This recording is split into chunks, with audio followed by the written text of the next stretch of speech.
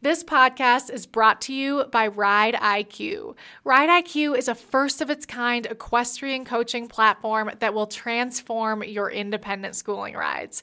Ride IQ members get access to the private mobile app with hundreds of on-demand listen-while-you-ride audio lessons taught by the world's top eventing, hunter-jumper, and dressage coaches.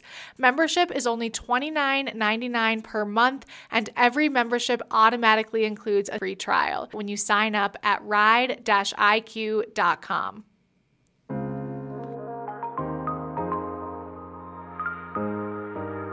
On today's episode of In Stride, Sinead interviews Kathy Baar. Kathy has been studying and teaching natural horsemanship for over 20 years. Earlier in her career, Kathy spent 6 years under the guidance of Linda and Pat Pirelli. She then joined the original Pirelli faculty and taught at the Pirelli Center for 5 years. Kathy is also a USDF gold medalist, a published author, and a specialist in horse development. Today, Sinead and Kathy are talking about leadership. We hope you enjoy this episode. All right, everyone. I'm really excited that we have my very good friend, Kathy Baar, on. And Kathy, I will say you are right on my list, right at the top when we started this podcast. So I'm super pumped that you were able to join us today. And I think our audience is going to love your perspective and point of view and really kind of,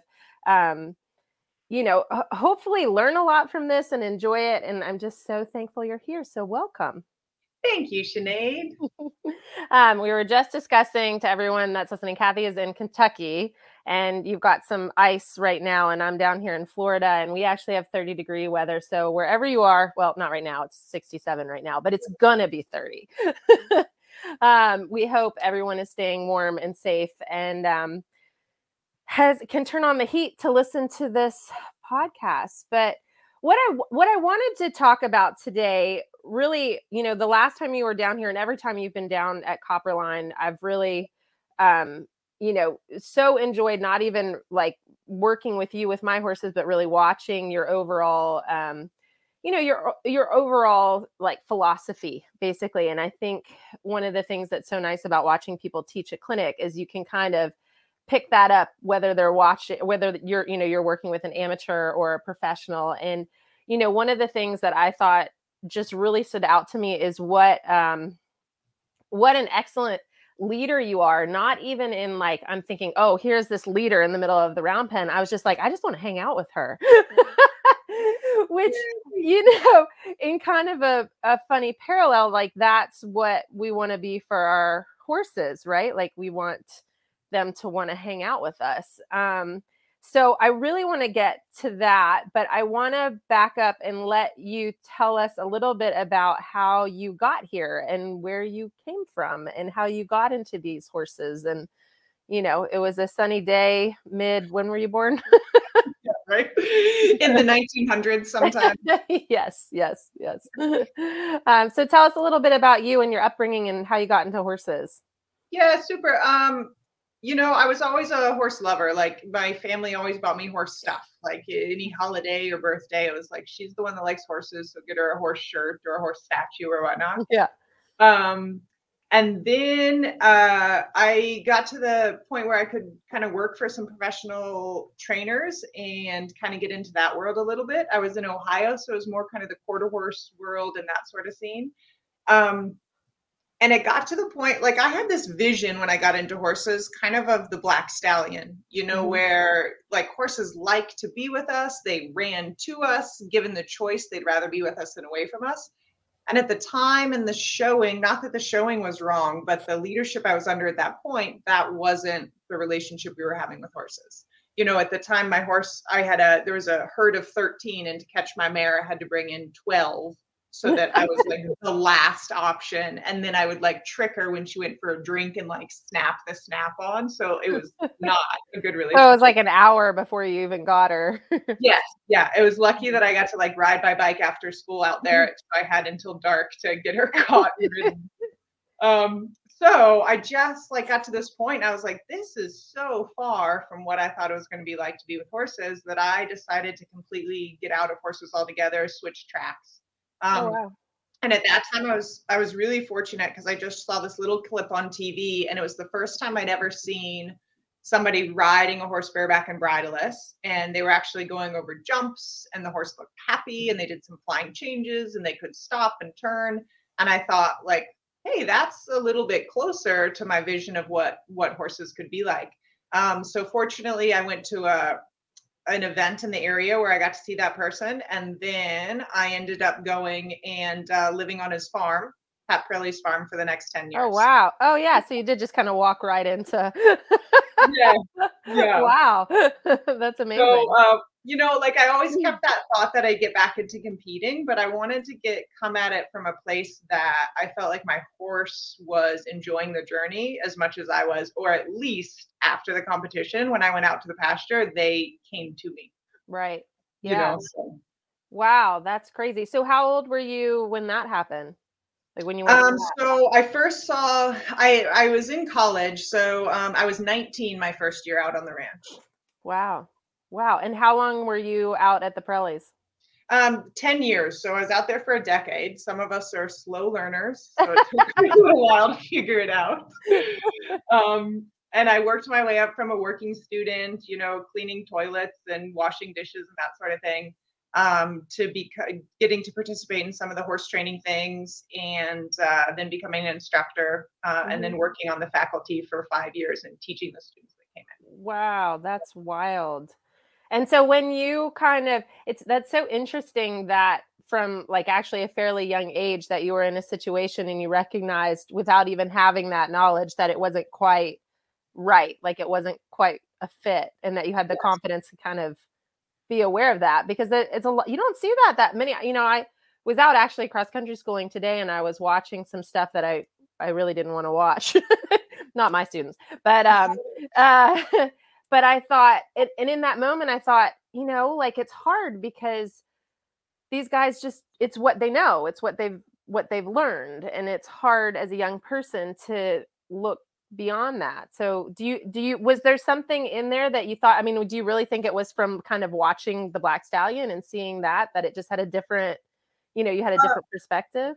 I'd like to take credit for it and say, like you said, like I was really a strong youth and knew what I wanted. But I think it was sort of a combination of a ton of luck and kind of the direction I was meant to go. Like I was just around, the people I was around in the competition world weren't great examples. Yeah.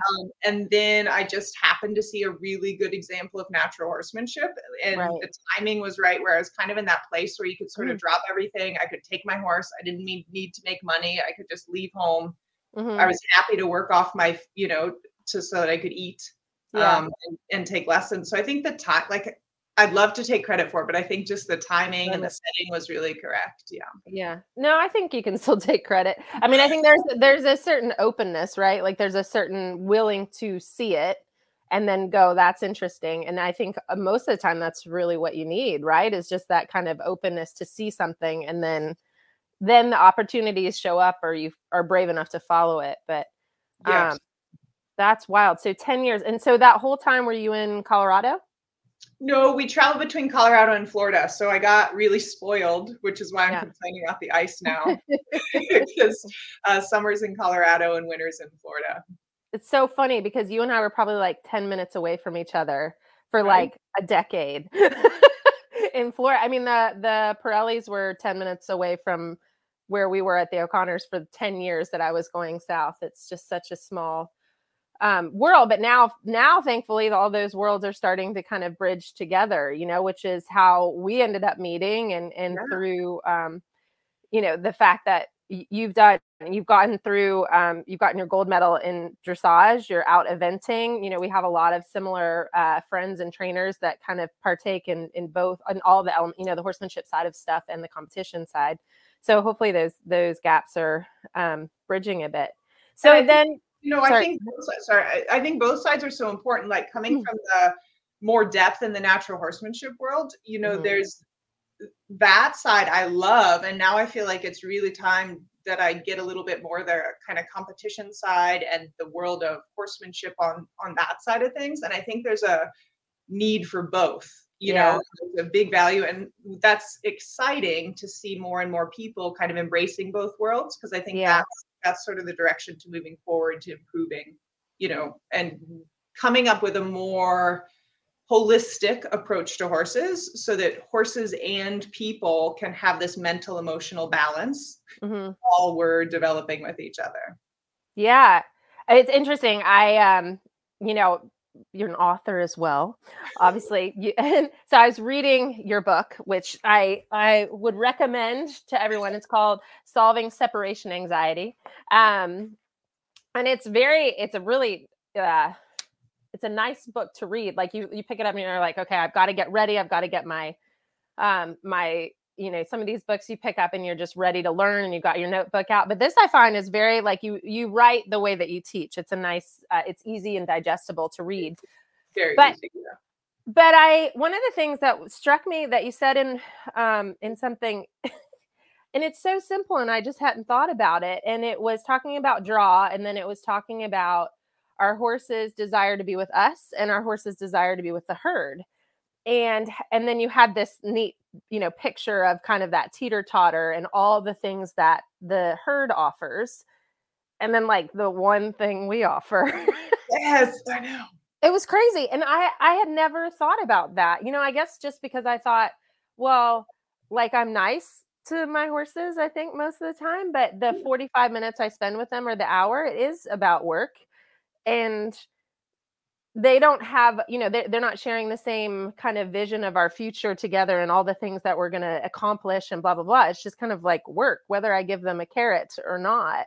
And then with their herd, there's so much comfort and safety and food and rest and everything that's out there. It was like crazy. And I thought, God, I'm so self-centered. And I thought, but I just literally today, I just thought that, which is just a total mind shift. Yeah, I think, it shines a light on what a good salesman you basically have to be to your horse every day to get him to want to keep showing up, because so much of their time, so many of their needs, their basic needs are met outside of us. Yeah. And we kind of, and in our minds, and I've heard it from people and I've said it myself, I'm like, well, I pay the bills. Right? I'm like, they don't know that. Exactly. Yeah. Their hay magically appears in the field. And, so when you're coming, I mean, this, obviously is like, such common sense to you and how you think about things, but, how do we start that shift? Like, how do we start that horse shift or perspective change or something like that in everything that we do, from our training to when we go get the horse out of the field? Like what would you say would be some of the the perspectives that you hear a lot and that are fairly quick fixes? I don't know if that's a detailed enough question. Yeah, I think so. Well, I'll have a go at answering it and then you can redirect me. So when I'm thinking about kind of the relationship with my horses, a lot of times there's sort of 4 basic areas that I'm thinking about. So one is the horse husbandry side. That's where the, best food, the best farrier, like all the stuff that you provide for your horse. And that's the stuff that makes sense often to people. Is he well cared for? But there's also an aspect when I'm thinking about horse husbandry, there's an aspect of looking at it from the horse's perspective. Like, does that horse need to be out with a herd 20 hours a day so that he can stay mentally and emotionally balanced? Or is he a horse that has to be in at night? Or, those sorts of things, so that it's the best approach for them. And then kind of you mentioned, does my horse like want to hang out with me? Does he want to be my friend? Does he want to be my partner? So I've got the horse husbandry stuff that we look at.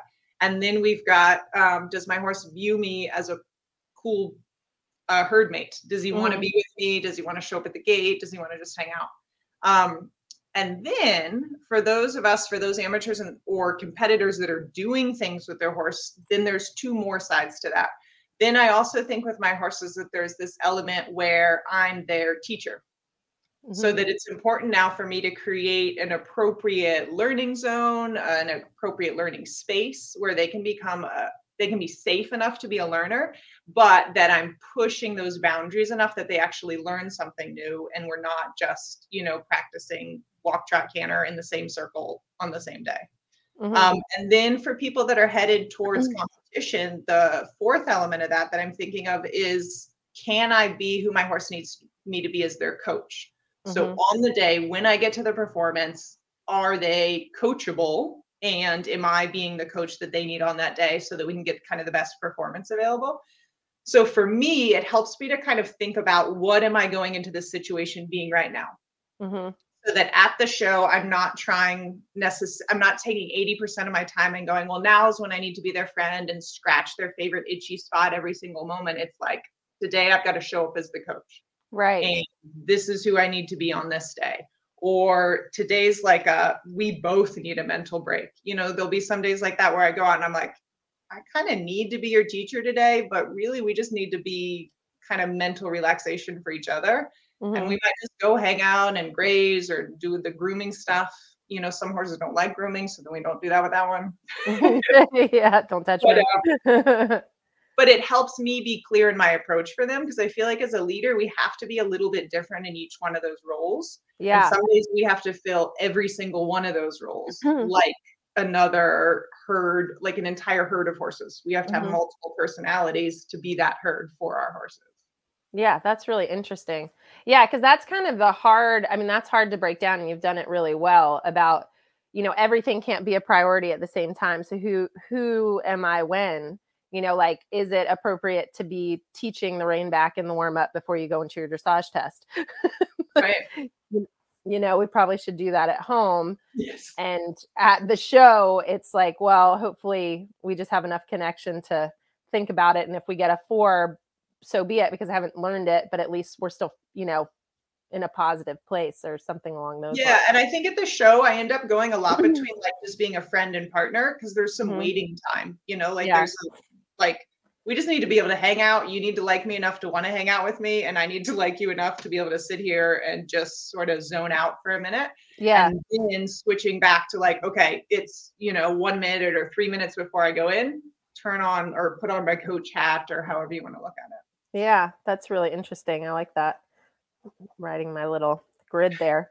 And say you have someone that is, feels like they're stronger in one suit or another, or you've got somebody that's quite a passive personality, but they want to be a really good leader. Like, how would you advise to get yourself in the right mindset for that? Because sometimes people think, well, actually, let's back up a little bit, because can you talk about what your definition of a leader would be? I mean, that is a really good place to start that question, I guess. Sure. When wanting to talk about leadership, I feel like we could write like a book or two about leadership, because this is this massive thing. But to kind of break it down, I think it works in like each one of those categories that we talked about. It's the idea of being able to create space. And that can be physical space, mental space, emotional space, but create space. And then sometimes, like on the day, let's say I'm being my horse's coach on that day and it's a performance, I might just have to create the right atmosphere in the right space and allow him to do his thing. And he is perfect.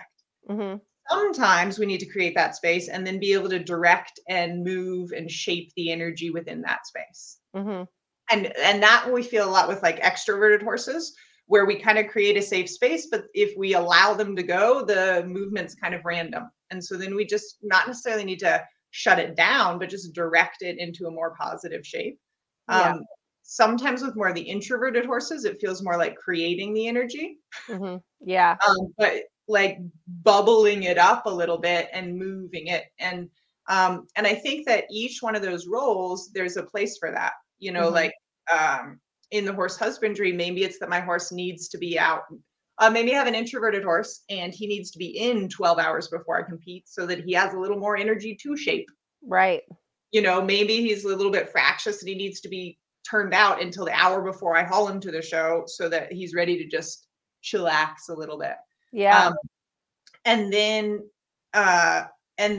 creating the space as a teacher is an interesting one, because kind of to your point of, let's say we have a person that's stronger in one area or not as strong or wants to develop in another area. There's a point as professionals where we can just put that person in the role that's most suited to them. But a lot of us like live with our horses, train our horses. We're the ones showing them. So we kind of have to be everything.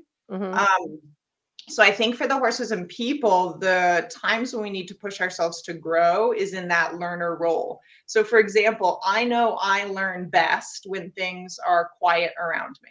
Like if I'm Right. trying to like read something or learn something new, I can't have my son playing with the soccer ball, running around the house with the dog, and then somebody cooking dinner and then music on. Like it just, my Yeah. brain will not take in anything good.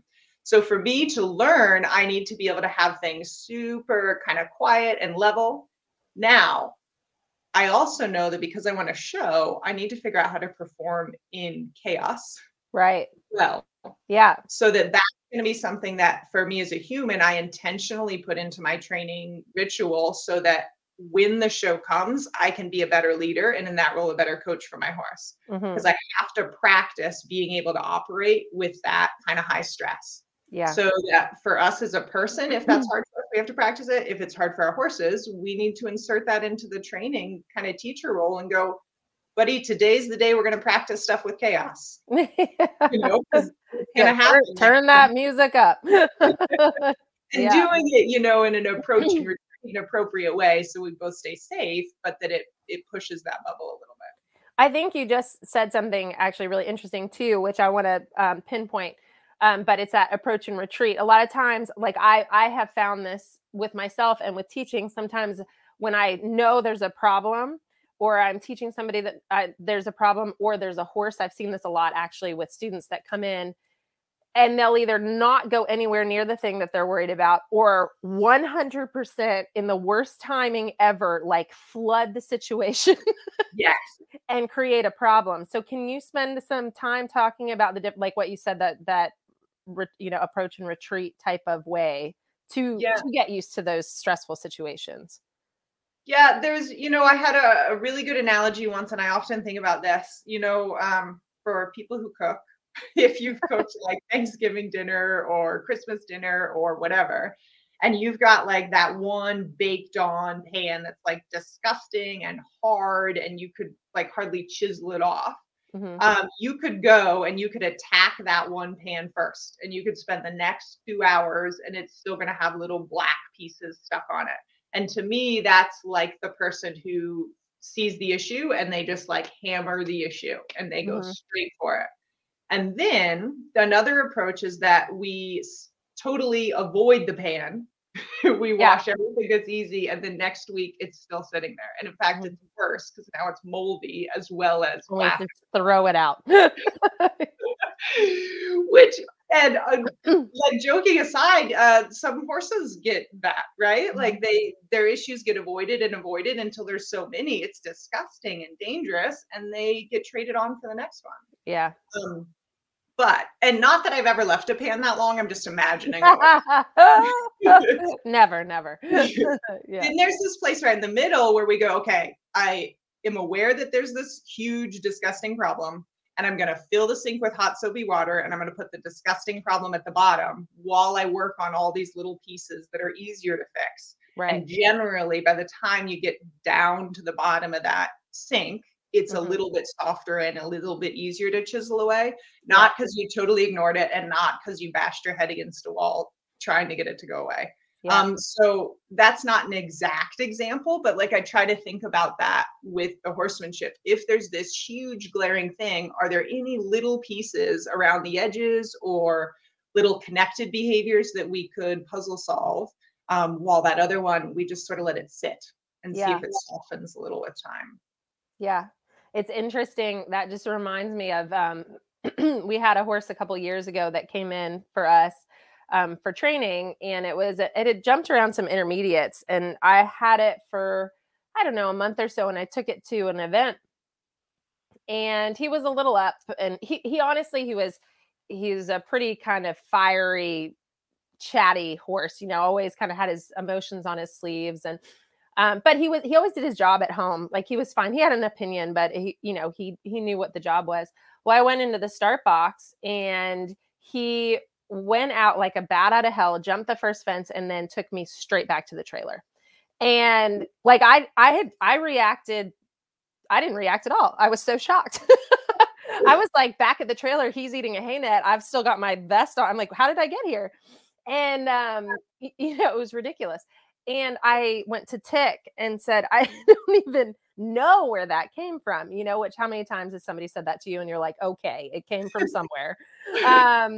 And so Tick said, okay, when you ride him tomorrow at home, pay attention to every little behavior from the moment you put him on the cross ties to the moment that you get on him at the mounting block. And if any behavior, like if there's a slight drawback to the barn, if there's a slight anything that you turn the volume up times 10 would look like what he did on the weekend. And just notice how many things he does. And I was like, oh, I haven't noticed. I mean, he hasn't done anything at all. I mean, he must have done 100 things. Like from the cross ties to the mounting block to the hack around to the ring, that if I had turned the volume up would have taken me back to the barn, and I just didn't even, and then I started from the cross ties, from the next couple of weeks, just started with all those little things. And, the horse has done a couple of 2-stars now and he's been fine. And there's a little there, but it doesn't escalate, it was very interesting what I didn't. And, my thought was, man, I got to get to that next event, get back in that start box and just like get him going. Right. That is the idea of like, I'm going to just get that pan and a shovel and I'm going to take care of it, which is just uncomfortable for everybody. Yeah, no. And that's the art of, puzzle solving, like for you to be able to recognize that thing and then go, what are all the little pieces that could lead to that big thing? That's awesome. Yeah. Well, it was just Tick saying that, but well done, Tick. He's pretty smart. He's so smart. I'm not telling him and he won't listen to this. I won't let him. But it's funny how, again, we get so ingrained in our routine and we feel like, like we're not abusing our horses and we're kind and nice and we ride however many a day and we're paying attention, that how much stuff you kind of miss because we're only looking from our human perspective and with our goals that are sometimes we're just not paying attention because our goal is in the ring, or the goal at that cross country. I was thinking about the water complex, like I wasn't paying attention. And because our basic needs are different than the horses, the little things that they do, if we were to interpret it through kind of our human predator brain, it doesn't mean the same thing it does for them. Mm-hmm.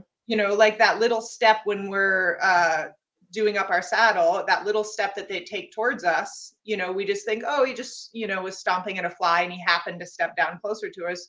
No, that was him being able to move your space. Yeah. He was like, hey, you know what? I'm going to create my space and I'm going to move you in my space. Right. And so for him, like it starts, him or her, it starts right there where they're all the time. Like as soon as they see us, they're checking out these little things. Mm-hmm. If I do this, do they notice? If I do this, do they notice?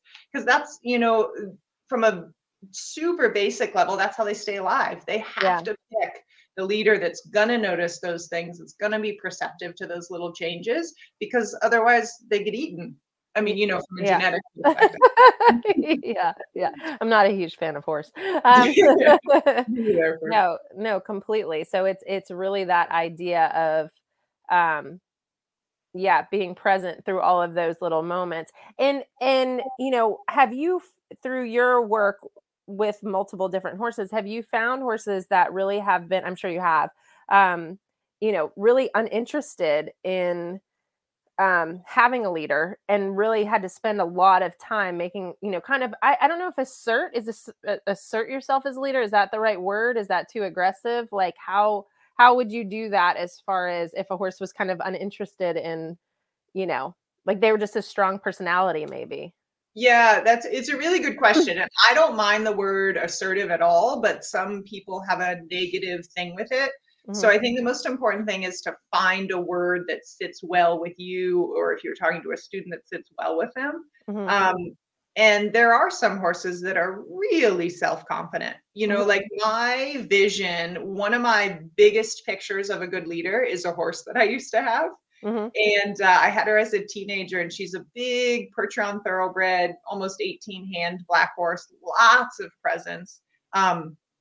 And she could create space. Like she was one of those horses you could turn around a new herd of horses.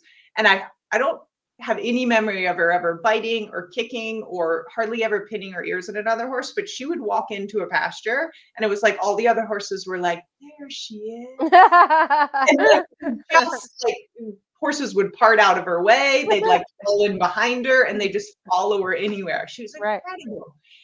So it's interesting to say assertive because could I have ever taken a video of her asserting in a Right. dominant way her leadership? No, but she had this ability to create a space where she didn't even need to. Right. The other horses just felt the energy and you can see that with like top level horsemen. They just walk up to a horse and the horses kind of go, ah, like Right. their just whole being softens and they're ready for that leadership. So when I think of leadership, particularly from the friend partner perspective, like she's kind of my vision. And funny, it's a side story, but she saved me from a bear one time. Okay. We were her ability to control energy wasn't just with horses. So we were out in Colorado and I was on so the ranch was surrounded by like national forests. So there's lots of kind of animal land and those sorts of things where anything can exist. So we had like a free hour. So I hopped on her bareback with just the halter and I was ponying my other horse because there was some really good grazing up in the national park. So we were in the woods of this little trail. And on the way up, I noticed over on the side a black bear.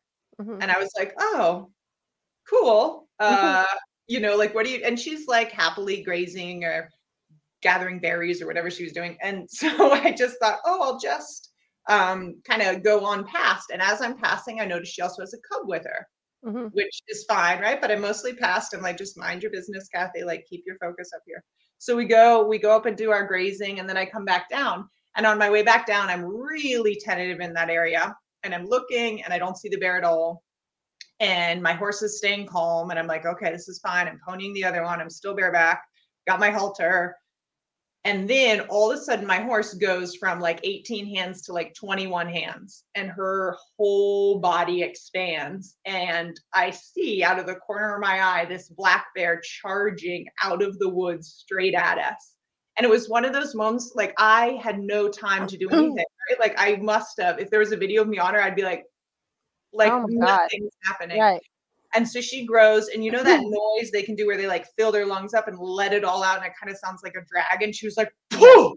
Yeah. And the black bear stops. Like I could have touched it with my foot, is how close it is. The bear stops, turns, and runs off into the woods. Oh my God. Like nothing has registered, right? Like I'm like what? And my horse does this like little passage for like 6 steps, and then she goes, and then we walk on home, and her head is down. The horse I was ponying way smaller than her. It didn't even see the bear. So Oh my God. It was insane. Insane. That's insane. And as soon as like she brought her energy up, changed the energy and intention of the other animal, and then as soon as it was done, she was like, boom. Wow. So I never really felt like she accepted me as her leader. Yeah, I was gonna say, I just feel like you do whatever you want. I'll just Yeah. I feel like the best I ever got to with her was kind of that like friend partner where she's like, yeah. you're all right. But like she's my kind of in the back of my mind, she's always that horsemanship horse that I think of for that leadership. Yeah. So yes, have I come across horses like that? And do I always know exactly what I would have needed to be her leader? No. But I think there is an aspect of kind of earning the right on some of those really self-confident horses. Like I just have to be better with my timing, I have to be better with my feel, I have to be better with my understanding until they at least get to the point where they're like, okay, you can play in my arena. Yeah. That's really interesting. Yeah, because it definitely comes down to a certain responsibility, especially in competition and things like that, of a skill set. It's like, are you a leader that you would follow? And are you making good choices? Are you putting that horse first? Or are you, when you're jumping jumps, are you, putting them to an appropriate distance? Are you asking thoughtfully what you want, or appropriately? I think you said that a couple of times earlier, like an appropriate response to what the feedback that they're giving you, or that, a certain awareness. And I think that's on point, because it's not just getting softer that sort of with the horses that makes the difference. It can be the clarity, it could be getting them to the appropriate distance so that the job isn't harder than it needs to be. Mm-hmm. Yeah, it's keeping it easy. That's some of the trickiest horses that I've found, as far as partnerships in teaching, are those horses that do have, and self-confidence is a good word, actually, because sometimes we, myself included, kind of pigeonhole them in like, oh, they've had bad experiences, or they're being ornery, or this or whatever. And when they're actually just really confident, and they're kind of like, why am I doing this? Like, this doesn't make sense to me. And those horses I have found, they just need you to be fair. Like, it needs to be fair. Like, you don't need to be soft, and you don't need to be tough. You just need to be fair. Yes. And, and in a percentage of, you need to kind of be on that 80% of asking a fair question for what they're capable of. And then they kind of go, okay, fine. I'll do that. But those ones can be really difficult to, pair honestly with amateurs. Yes, absolutely.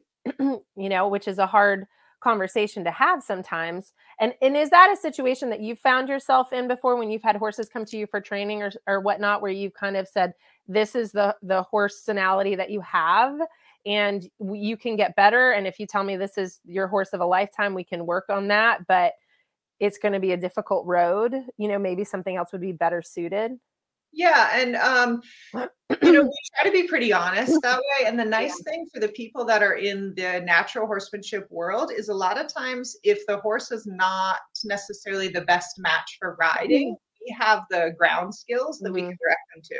Yeah. So that a lot of times it's like, particularly if you have maybe a person who hasn't ridden much, or they're a little bit later in life, or their balance isn't as good anymore, and they might get really attracted to like a crazy athletic youngster, which is gorgeous, but and kind of a high spirit level and a high energy level, that might not be, the experience level of a rider, and the natural drive and athleticism of the horse aren't really the safest combination. Yeah.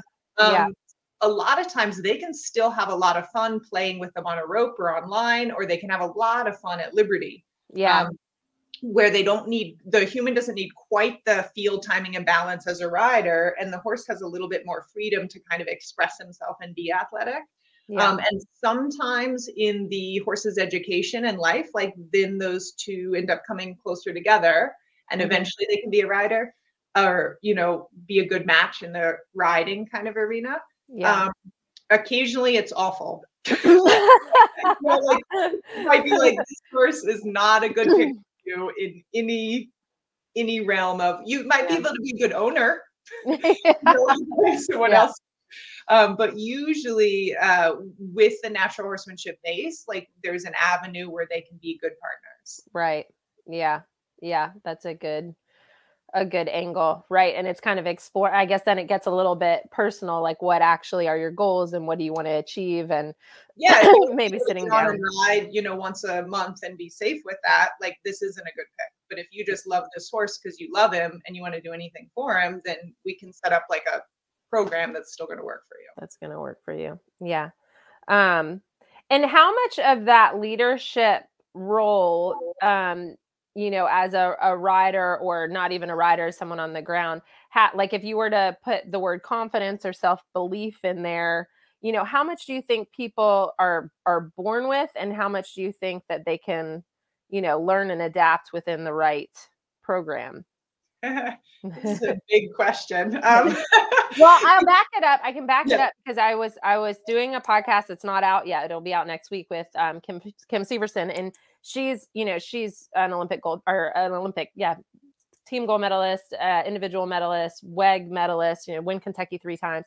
And she is a really awesome human, but she has an incredible innate self-belief. And that's kind of her, she's like, you got to believe in yourself, and you got to kick some butt, and you got to, be that type of way.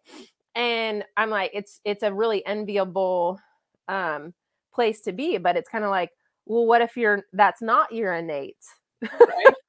Yeah. being like, how do we make that, and that we might be backing up a little bit because I know we kind of had this conversation, but, how do we improve upon that? And is it necessary? Yeah, I think there's two aspects. There's the innate character portion for humans and horses, and then there's also the learned. And I think if I were to generalize, I think in kind of natural horsemanship, often not enough credit gets given to the innate character. Right. And it kind of gets considered like no matter what I want, if this horse is trained enough and developed enough, he'll be able to do it. And that's Mhm. not always accurate. And the same thing for people.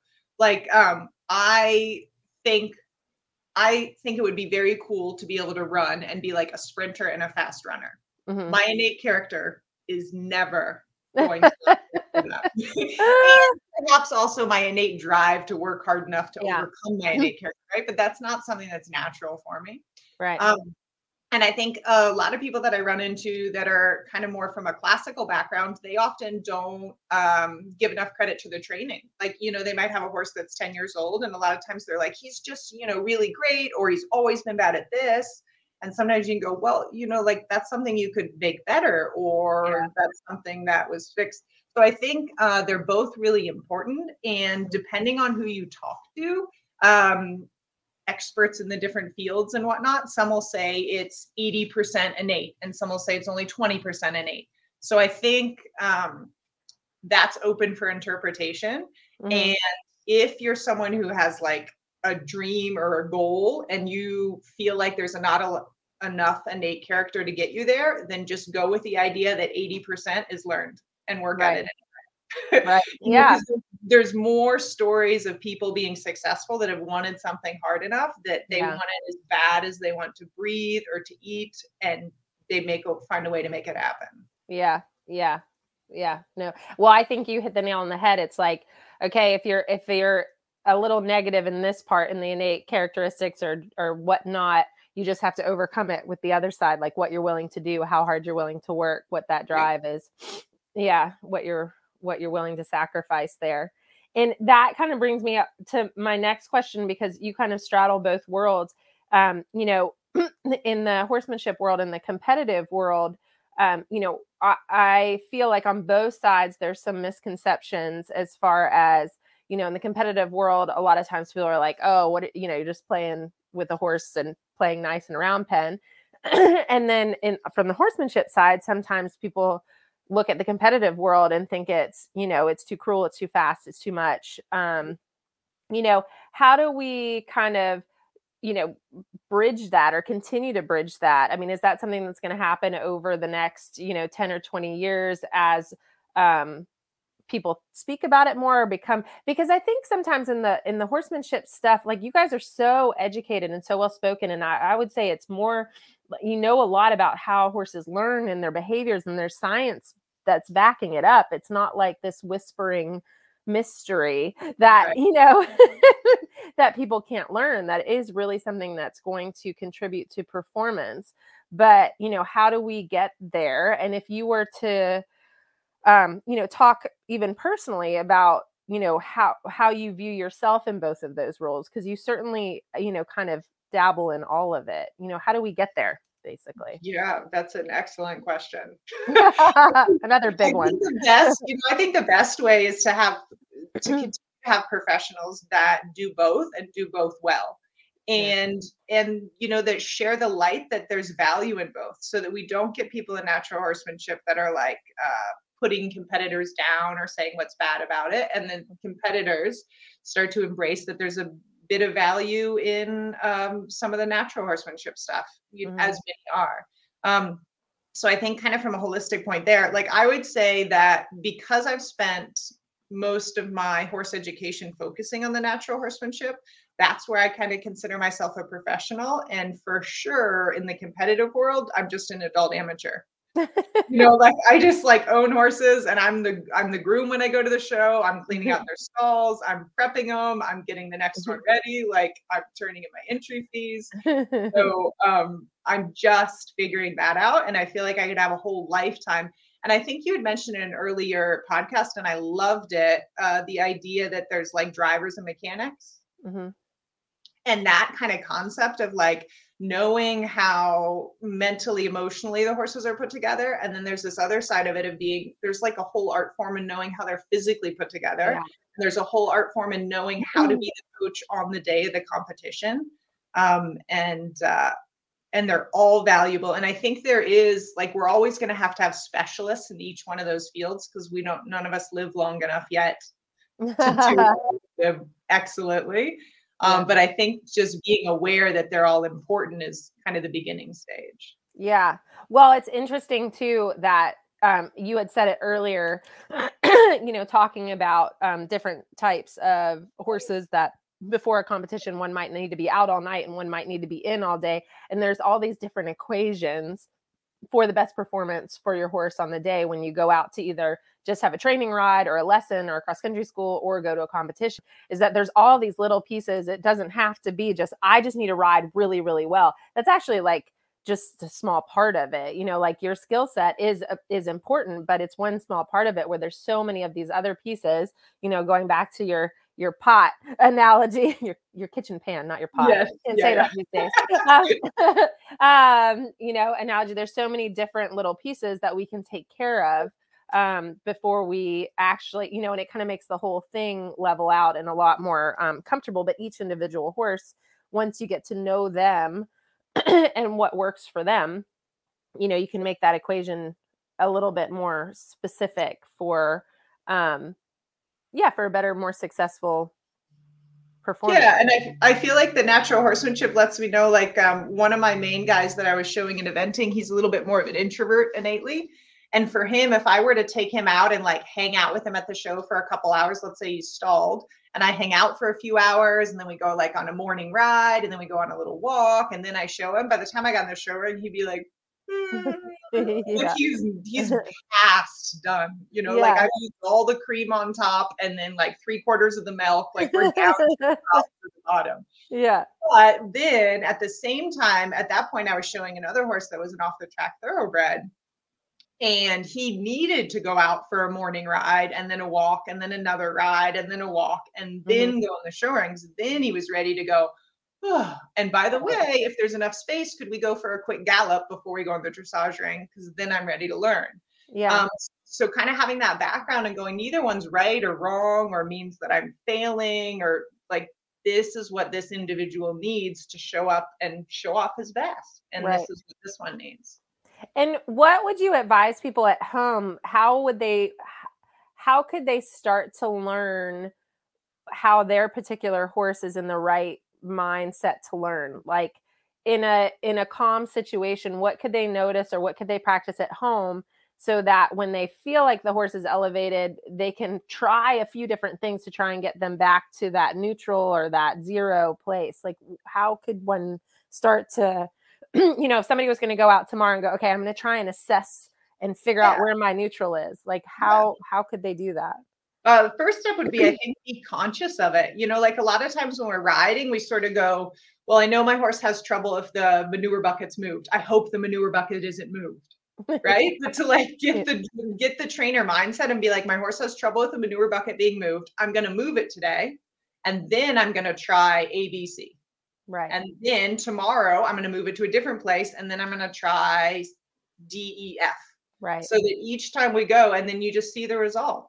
I mean, it's like you have a 50-50 chance, like whack him or rub him.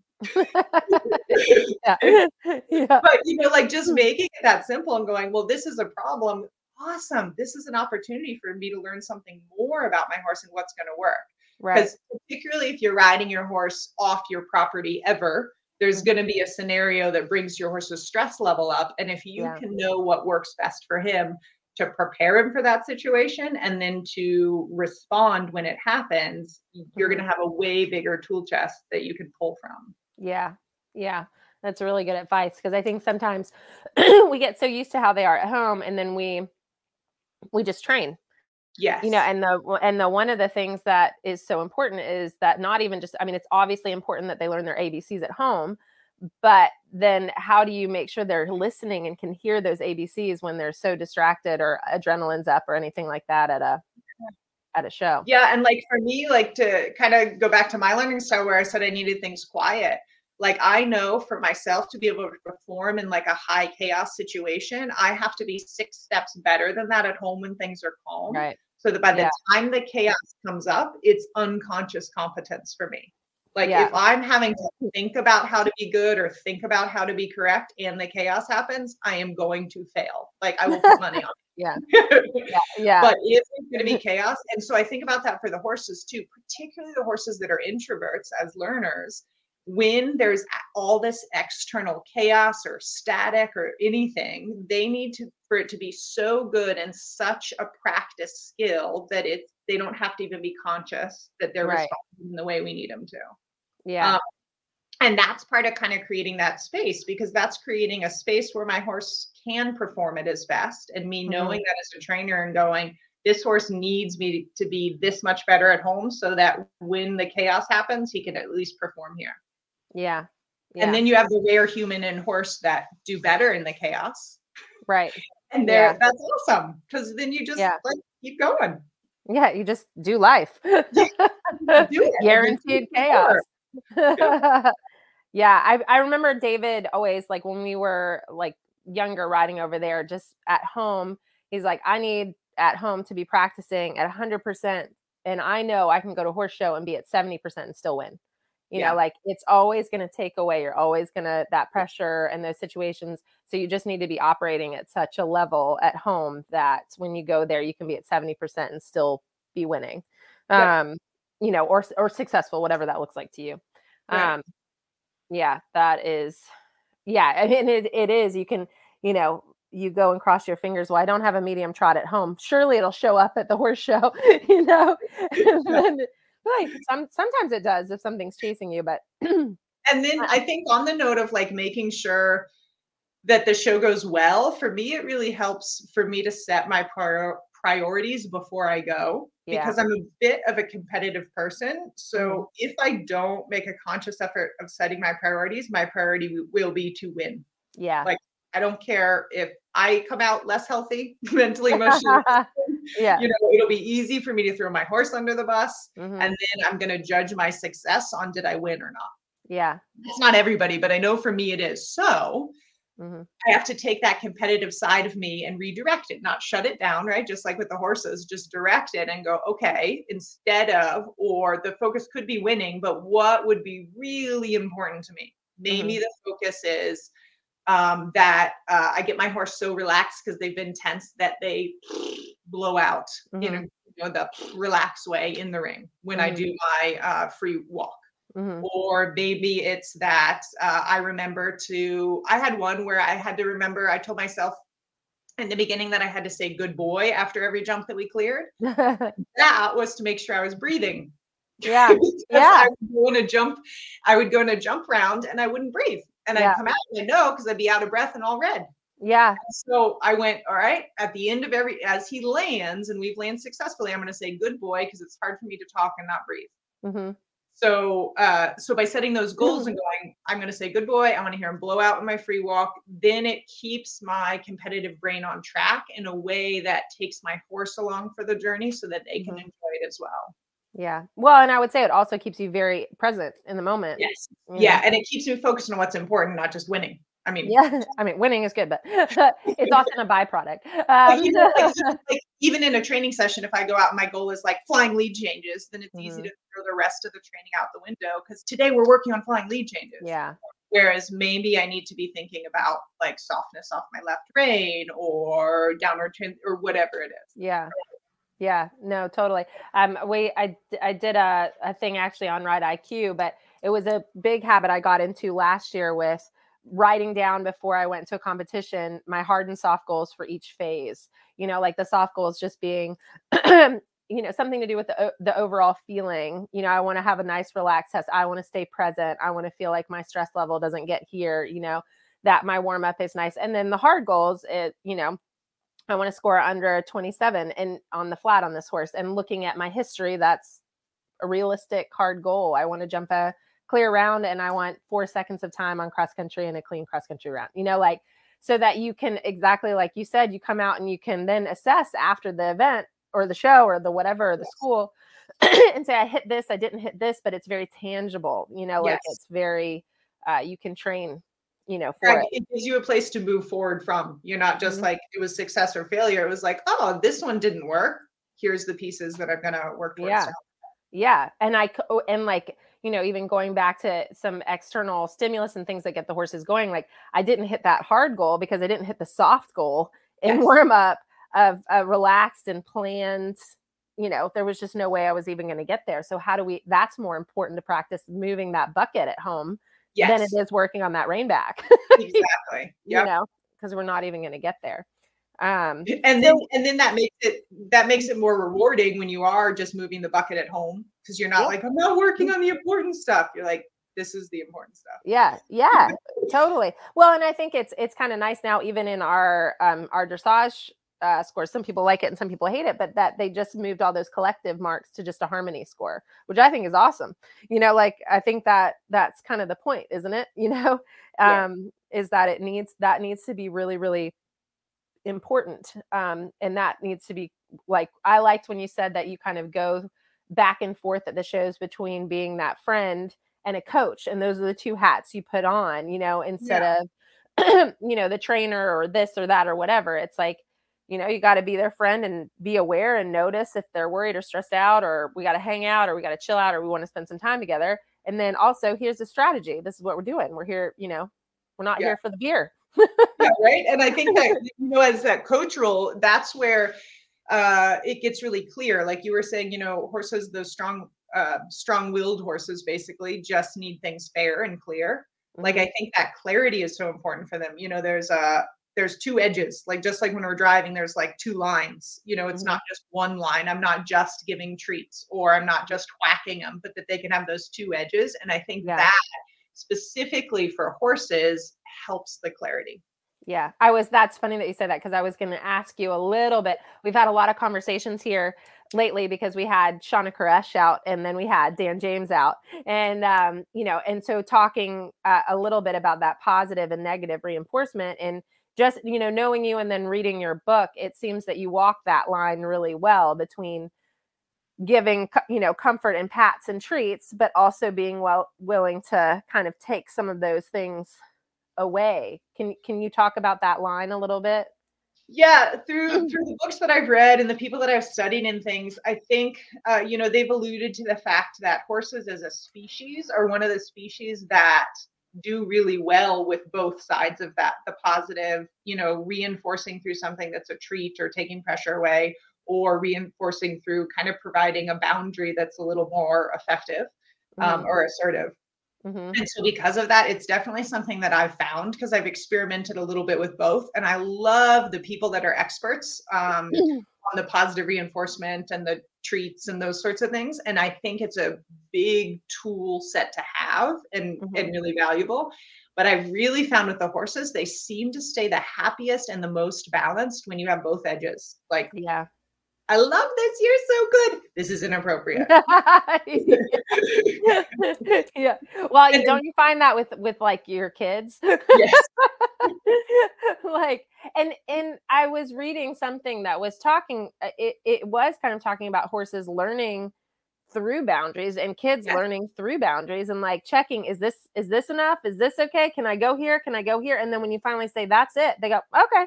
Yep. Like that Yep, I and the just best think way that I what it think to was. figure out if it's appropriate is like you watch, horses with each other. And if Mhm. that's, kind of how young horses are taught, like that's the language for them that makes the most sense innately, like at a Right. core. And not that we can't teach them, our versions of things, but if we Mhm. can understand kind of at a core what makes sense to them, what's important to them, then we can make progress faster because we speak to them in a language that they get. Totally. Totally. Yeah, because they can either get a kick or a scratch. You're watching one or the And other out a lot there. of times the same individual delivers it in the Yeah. herd. Yeah. Yeah. Yeah. Completely. That's really cool. Cool. Well, I've almost had you on here a whole hour. I have had you on here a whole hour, dear Lord. Um, so I'm going to come back to these questions that I sent to you like so bad. I sent them to you like an hour ago. So I'm so sorry that you didn't have much time to kind of Let think me about just let me just read what they were really quick I'm here. I'm pulling them up myself, so Okay. don't worry. Um, but it's kind of a fun. Yeah, a kind of a fun way that all of us get to know a little bit more about you and Okay. your perspective here. And you can say, you can pass, maybe. There's how I might. many? Pass, That pass, you can, no. yeah. Pass. I'm ready. I'm Okay, ready. you ready? All right. What is the biggest lesson a horse has taught you about yourself?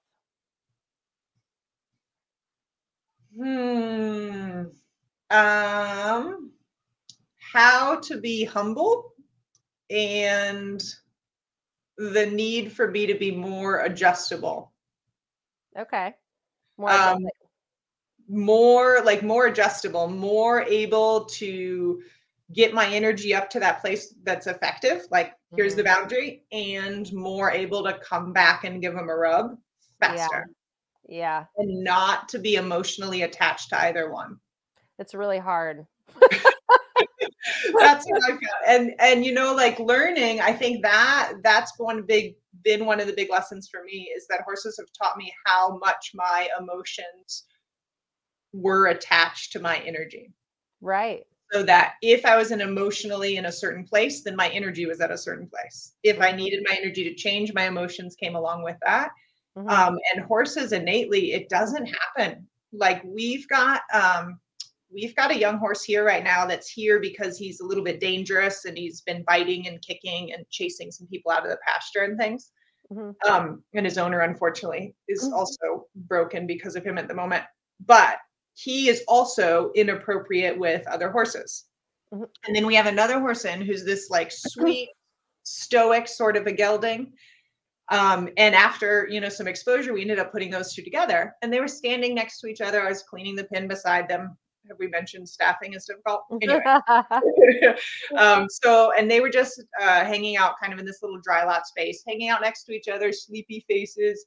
And the one who has a habit of being inappropriate with his energy, kind of out of nowhere, reaches over and bites this stoic one. Mhm. And the stoic one immediately energy shift, spins around, double barrels the other one 5 or 6 times. Oh, wow. It takes that long before this inappropriate one goes like, "Oh, maybe I should move." Right? Like, times he's like, "He doesn't mean it." And by the third time he's like, "Hey." And by the fourth time he's like, "I think I should get out of here." And by the Wow. fifth Yeah. or sixth time he's like, "Okay, I'm going." Right. And then the stoic, so you'd think, okay, well, we've heard about horse behavior, so then the thing's over. But the stoic one then waits, pauses. The one who's gotten double barreled that's inappropriate has a couple licks and chews and is thinking and processing. And then the stoic one casually walks over, pins his ears, and moves the inappropriate one again. And then he Wow. leaves him for a few moments. And then he goes over and casually and he moves him one more time. And the third time he moved him, the one that was inappropriate, he didn't even wait for the other one's ears to get all the way pinned. The other one just kind of walked over and went, "Dude." And the inappropriate was like, "Got it." And he like Right. walked over. And then I get finished with that pin, go dump the manure, come back, and they're hanging out together again, sleepy Totally faces. fine. Yep. Wow. So like that, I think that lesson with the horses is how can we be who we need to be with our energy without Mhm. getting like anger or frustration or fear, those sorts of emotions attached to Mhm. it. Yeah, that's interesting. It's when Dan was out last week, Dan James, I thought he was a real master of that contrast. His timing was excellent. It does a lot of big tricks and big things with his horses for movies. So he's got to get his energy really big for these big things and then come right back down again. And I found the contrast in which he taught was really impressive. And then some of the horses that I was riding, I noticed how I would be totally neutral, fine, working through some stuff, no emotion, blah, blah. And I'd go to do something difficult or put a little pressure on. And once I got kind of into that intense mode, I normally find it very easy when I'm in a neutral place to reward and take a break and stop. And then when I was really working on something, I realized how, like, in my brain, I was thinking, I need to give this horse a pat. But my body was like, but No. not yet. And I'm like, why not? Like, do it. Like, Yes. but it was like my energy was so in that intense place where, like, emotional, I guess that's how you put it, which was excellent, like your energy and your emotions attached, where being able to bring your energy up and your intention up without having it be so emotional. Yeah. Yes. Yeah. That's hard. I'm with you on that one. So, and I think, I think I'm like, oh, I'm doing way better. And then we'll get like a new horse in or a more challenging situation. I'm like, oh, I got to learn that one again. Yeah, I know this addiction of horses. Cool. All right. Do you have a favorite training or competition mantra that you reference regularly?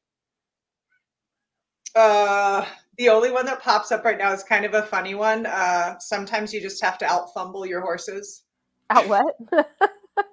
Fumble. Like, and that one's particularly on the ground when you're playing with ropes and stuff, like drop a rope or get one wrapped around your leg and then you like fall over and then you just kind of keep going.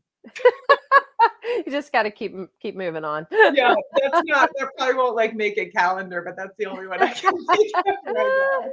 No, but that's actually really good because you're really good at teaching that. And I've watched you do this, and then I've been in the round pen, and Tick has gotten after me too because I'll make a mistake and I stop.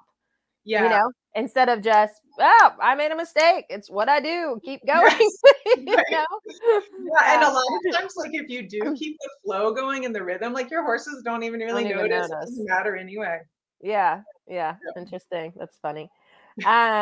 Is there a piece of advice that someone gave you along the way that you still reference today?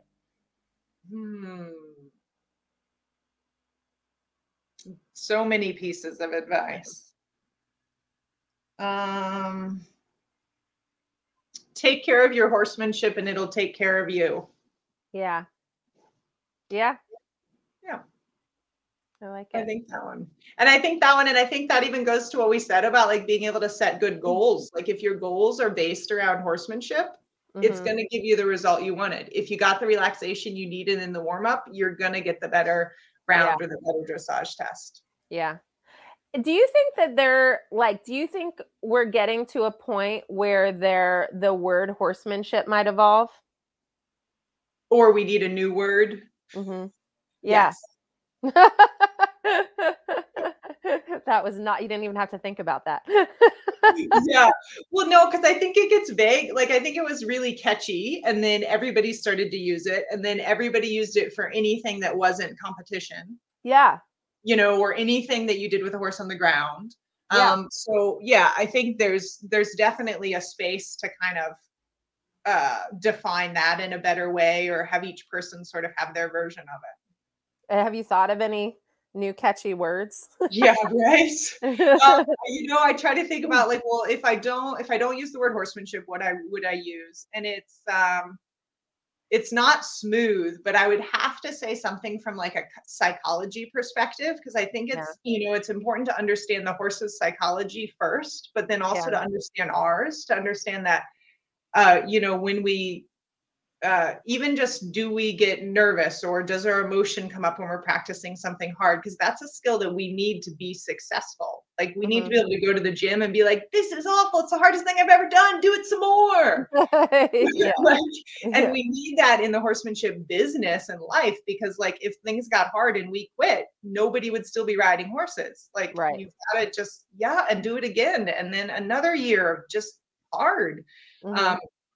So understanding that that's like a powerful thing for us as people, but it occasionally doesn't make sense to the horses. Right. Yeah.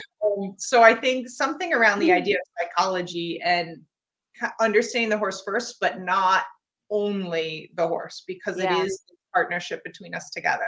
Yeah. So understanding them and us, and then putting those things together. Yeah. So you haven't found one word. No. that does that. Co-brainmanship. We might have to make a new one.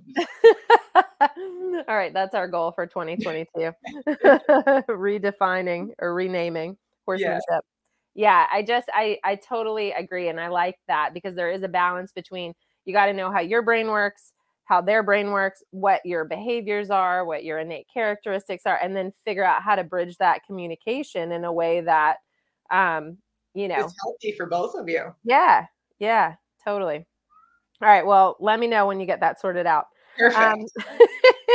Okay. What do you do when you are seeking inspiration? Hmm.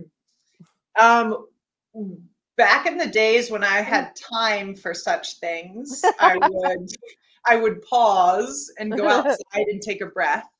Because I feel like often, like for me, I'm pretty driven, and if I can just give my own brain space, like Yeah. I get inspired really easily, or maybe those seeds of inspiration were implanted in me when I saw other people years ago. And then I'm like, oh, I remember them doing that thing. I wonder if I could do that, but I wonder if I could do it bridleless, or I Right. wonder if I could do it like with my horse super happy or whatever. Mm-hmm. Um, so sometimes just pausing and taking a break. Yeah. And then when I don't have time for that, then I listen to a podcast while I'm driving to pick up my son from school. Word, sister. Yeah. There's so many incredible people. Like you're incredible to listen to, David, and there's so many platforms where you can listen to these people, Yeah. and it can be inspirational. So either taking a break or inserting a break. But I think the goal is to get my brain in a different space. Yeah. Yeah. Like if I'm Which is lacking in, sometimes hard to do. Like it's sometimes yeah, hard to not just like sit, in silence driving the car. I find that sometimes I got to get something started. I got to kickstart myself over into yeah, that podcast or into that space or into that breath. And that transition can be hard when you're yes, just like, go, go, go, go, go, go, go. It's almost like something in your brain is telling you, no, you can't stop for a second. right. Yeah, You it's gotta, like business, business, business, business. And usually when I get stuck there for too long is when I lose inspiration. So just yeah, finding a way to change my brain space. yeah, yeah. Be the leader in your own brain. Yes, that's the hard part. I like that. I know it's funny. The last couple of days we've been texting. I'm taking my son to school. I'm dropping my son off at school. Okay, we'll get that when we get back from school. Like, No. oh no. When will they drive? A few more years. Okay, our last question. Have you had an experience or adversity separate from horses in your life that you feel like has directly influenced you as a leader of co-brain thinking horsemanship? So I did see this one. I did think about this, and the adversity. I was like, well, I don't know. Maybe you could define it as adversity, but experience. Having my son. Yeah. So like having him was what inspired me to write the book that I did write, Hmm. Separation Anxiety, and I feel like it gave me a better perspective on the horse brain. And I know that's weird because obviously he's a human, but this kind of innate character thing. So like when he was little, um, the separation anxiety specifically, like it's not like I could just explain to him, hey, mom just needs to go ride a horse, or mom's going to be like, I'm just going to be in that room over there behind the door taking a shower. I just need like 10 minutes, like, Yeah. please, like none of that. When kids are at that innate character level and there's not the logic and there's not like it's still terrifying because from a Hmm. survival perspective, he needs to be with mom. Like that's what his DNA says.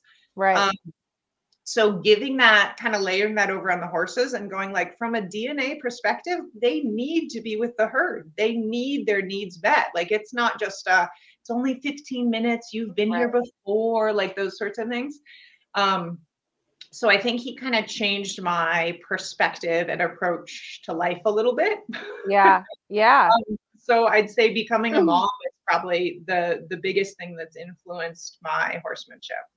And was there was there like a whoa kind of moment, or was it just kind of over a period of time you started kind of to see that parallel? I think it was like over the first 18 months. Yeah. So yeah, Yeah. over a period of time.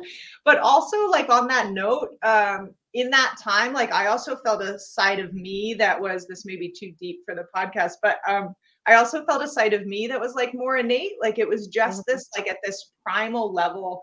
When I was being with him, I still had the brain part that was like the business model. Like you need to be out there training this horse. You want to get ready for this show. You have to get fit again. You need to do this. But then there was also this innate part of me that was totally on a primitive level of like, you're exactly where you should be and need to be by being with him right now. Mhm. Um, So it was this awareness of like this right brain side, maybe, and this left brain side, but like this logical thinking side and this like primal existing, just Yeah. being who I am kind of side. Mhm. So kind of feeling both of those and being able to be comfortable in one or the other and allowing both to work and both to work at the right time in the right space. Yeah.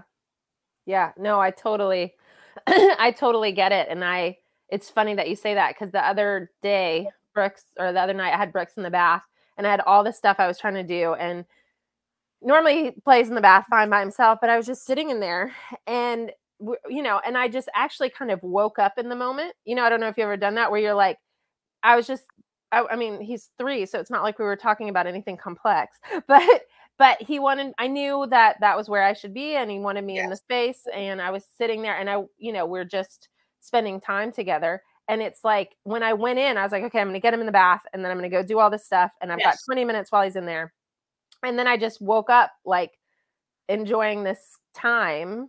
Yes. And I didn't even have to think about it. It was just like, I was there, and it's kind of, it's funny that you say that, because since then I've thought about it a few different times, and like how interesting like young kids are, and similar to the horses, because it's just so genuine. Like they're just so right or wrong or screaming or laughing or, whatever. It's just there's not this, part of their brain that's developed yet that puts all this stuff with it, And I feel like they challenge us as moms in the same way. Like the horses need us to be able to plan all the horse husbandry stuff and set up the good thing. And then when we're with them, they need us to just be.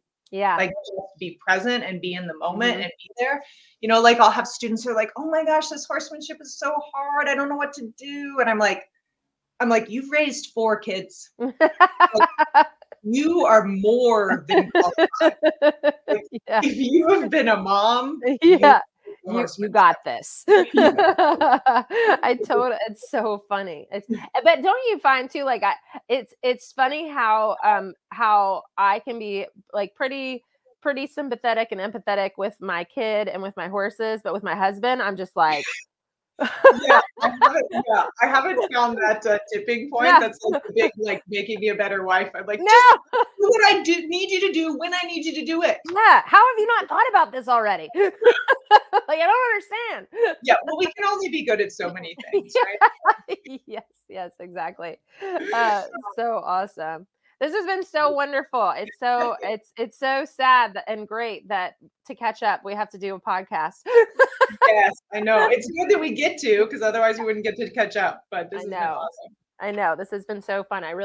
I'm so excited. I think our our audience is going to love this and hang on to it. And hopefully we'll be able to do some more stuff with you in the future. And, you've got a website. I'm assuming you're on social media. Is everybody on social media? We are. Yep. Raising the Bar is our social media thing. And BAAR. Yes. We like double A. Yep. Not 2 R's. BAAR. And I would recommend the book. Where can people buy the book? Amazon. I've heard of it. Yeah, they do all the stuff so that I don't have to worry about it. That's awesome. Okay, well, thank you so very much. I'm sure your family is eager for you to get back to them, and that pot has got to get cleaned. So that's in the thing. Well, I have to make it dirty first by cooking dinner, and then I'll Surely the husband's done that already. Awesome. Well, thank you so much, and I'm so excited for this to get out to the big public. Thanks, Sinead. You're awesome. Thank you. You're awesome. Okay, bye-bye. Bye. I really hope you enjoyed that conversation. Before you go, I just want to let you know more about Ride IQ. At its core, Ride IQ gives everyone access to instruction from the best equestrian coaches in the world. It might sound impossible, but with Ride IQ, you get access to the private mobile app that has hundreds of on-demand, listen while you ride audio lessons taught by top riders and coaches in eventing, hunter jumpers, and dressage. Here's how it works.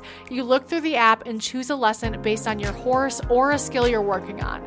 There are lessons for green off-the-track thoroughbreds and nervous horses and horses that are behind the leg, as well as lessons that teach every stage of skills like shoulder in or trot lengthenings. Then you tack up and press play, and you have a top coach like Doug Payne or Leslie Law or Gina Smith in your ear, guiding you every step of the way. If you enjoyed today's episode, it is always appreciated if you can take a moment to share the podcast with your friends and family and leave a review on your podcast app. The best way to support the podcast is to become a Ride IQ member at ride-iq.com. And when you do, we hope you're excited to see that In Stride is just one of multiple podcast shows on the app, including hack chats, conversations with coaches, and more. Thank you so much for listening. Have a wonderful week, and please do press follow or subscribe on whatever podcast platform you listen on. And as always, remember to pat your horse.